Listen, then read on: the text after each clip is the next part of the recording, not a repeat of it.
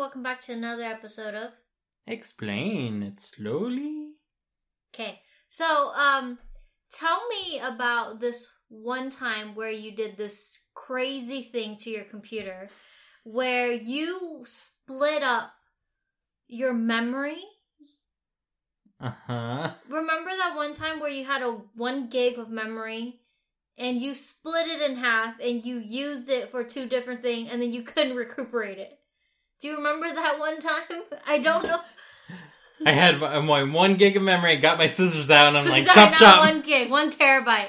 You just got a new computer and you Okay, got... I'm remembering. First of all, what's the problem there? What did you do? You split your... My hard drive.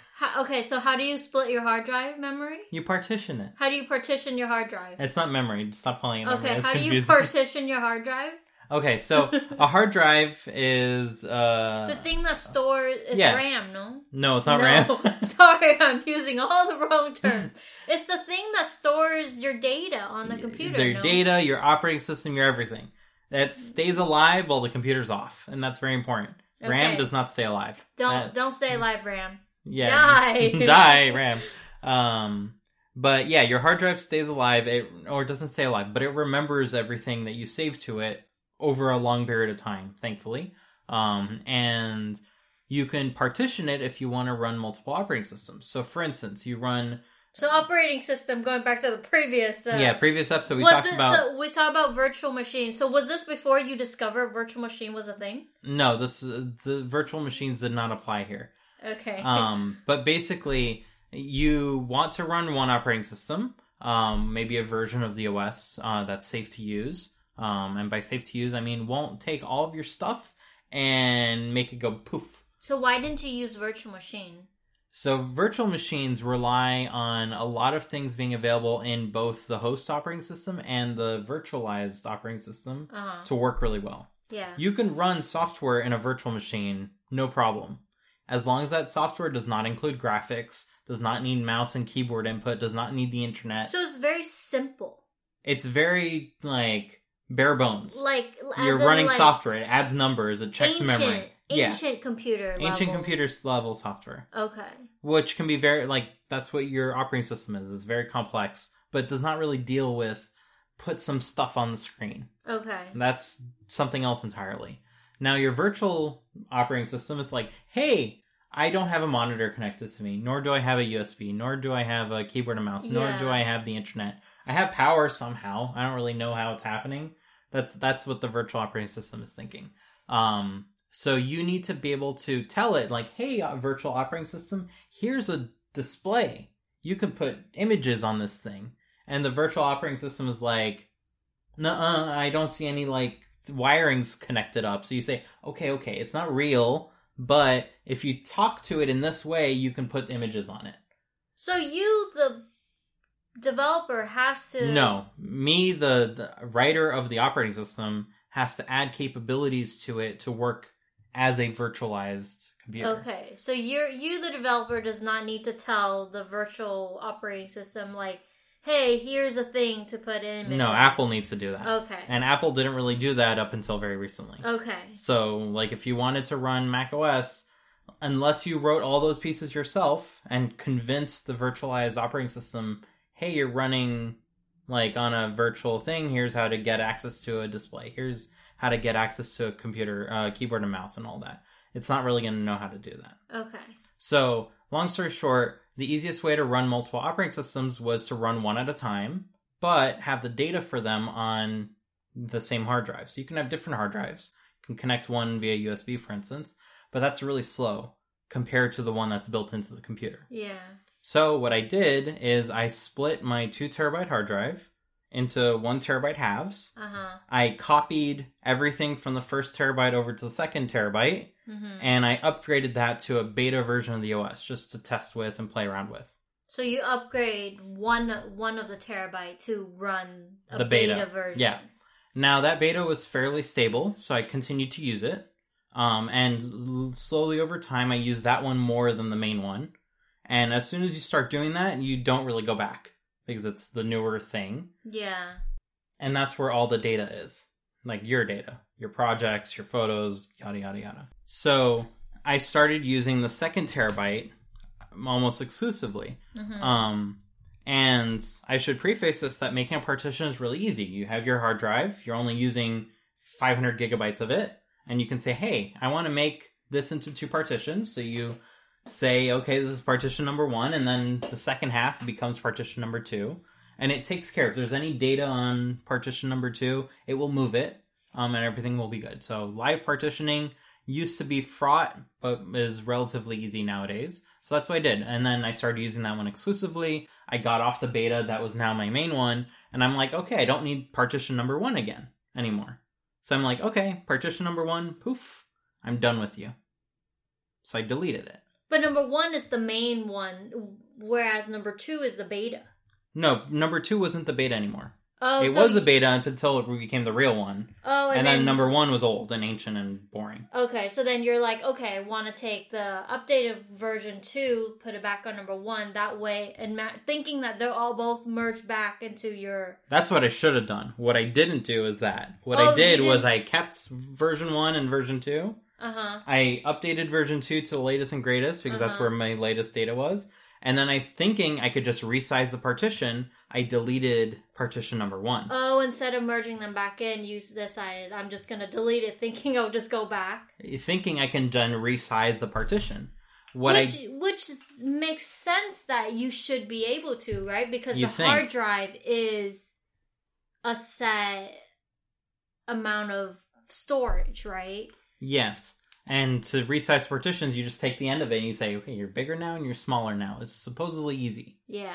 Okay, the problem is you can never resize backwards. You can only resize the tail end, not the front end. Of course, they tell you that afterwards. Well, they don't tell you that. You just discover it. Because once you delete that first partition, I could not resize the second partition because you can only do the end. You're already you at can't the do end. the front of it. Yeah. So that became a real problem real quickly. So you lost half your hard drive. And I lost access to half my hard drive as a result of that. But there's nothing important on that first part anyway. There wasn't, but I did not have access to half of a 2 terabyte hard drive, which is unfortunate to say the least. And they cost a lot. Yeah. So long story short, I needed to make a backup of that whole thing, wipe everything, have a panic attack that my backup didn't work.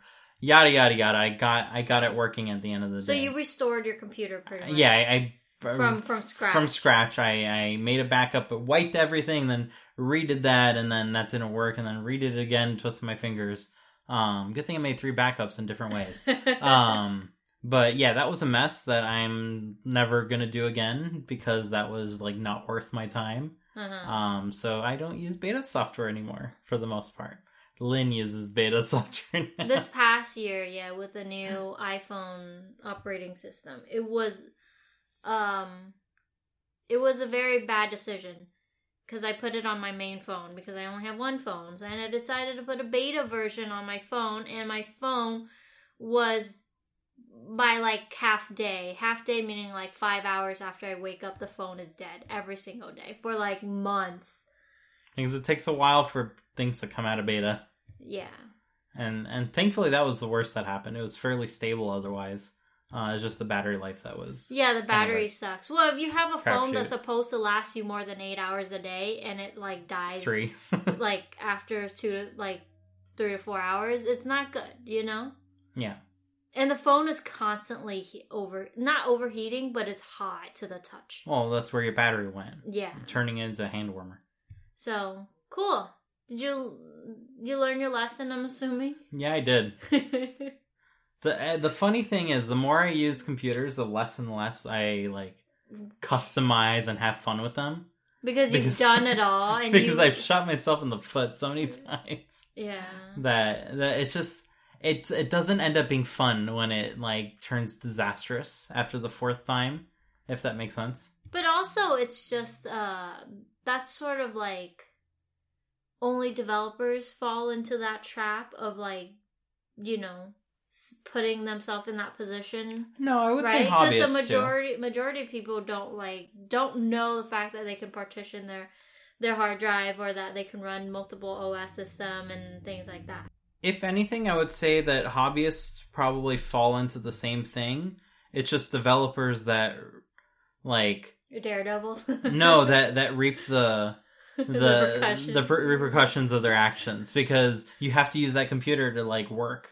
And all of a sudden it's not usable and you have to spend a whole lot of time, like, fixing it.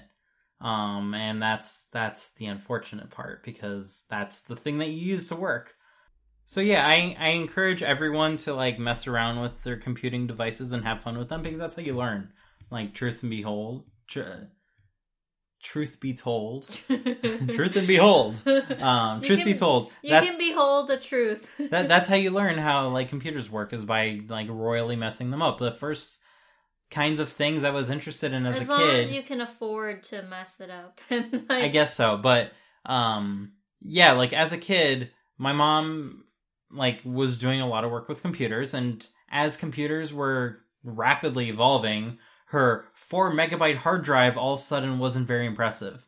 So she had a whole stack of these things laying around, and she's like, sure, take it apart. So I took apart hard drives. They were never going back together, right? But I got to learn about how hard drives work, how the arms move, how there are multiple disks in them, and that stays with you, right? In a way. And way more than learning about it on YouTube or learning about it on Wikipedia or whatnot. So, like, yeah, if you can, and I would say, like, most people probably can, because a lot of technology gets outdated really quickly and becomes really cheap. Get your hands on old technology and take it apart, learn how it works, hack it, and, like, mess around with it. Like, for the most part, computers are super resilient. And you learn this when you start fixing other people's computers, and you see how the inside of a sealed thing can suddenly become very disgusting and dirty. And it still works. Like, there's a Coca-Cola stain right on the motherboard, and the computer turns on fine. Sure, the right mouse button doesn't work anymore, and it's probably due to that stain in some weird way. But the computer, it kind of, like, chugs on. You know, like, that's the surprising thing about it. It's surprisingly resilient. So...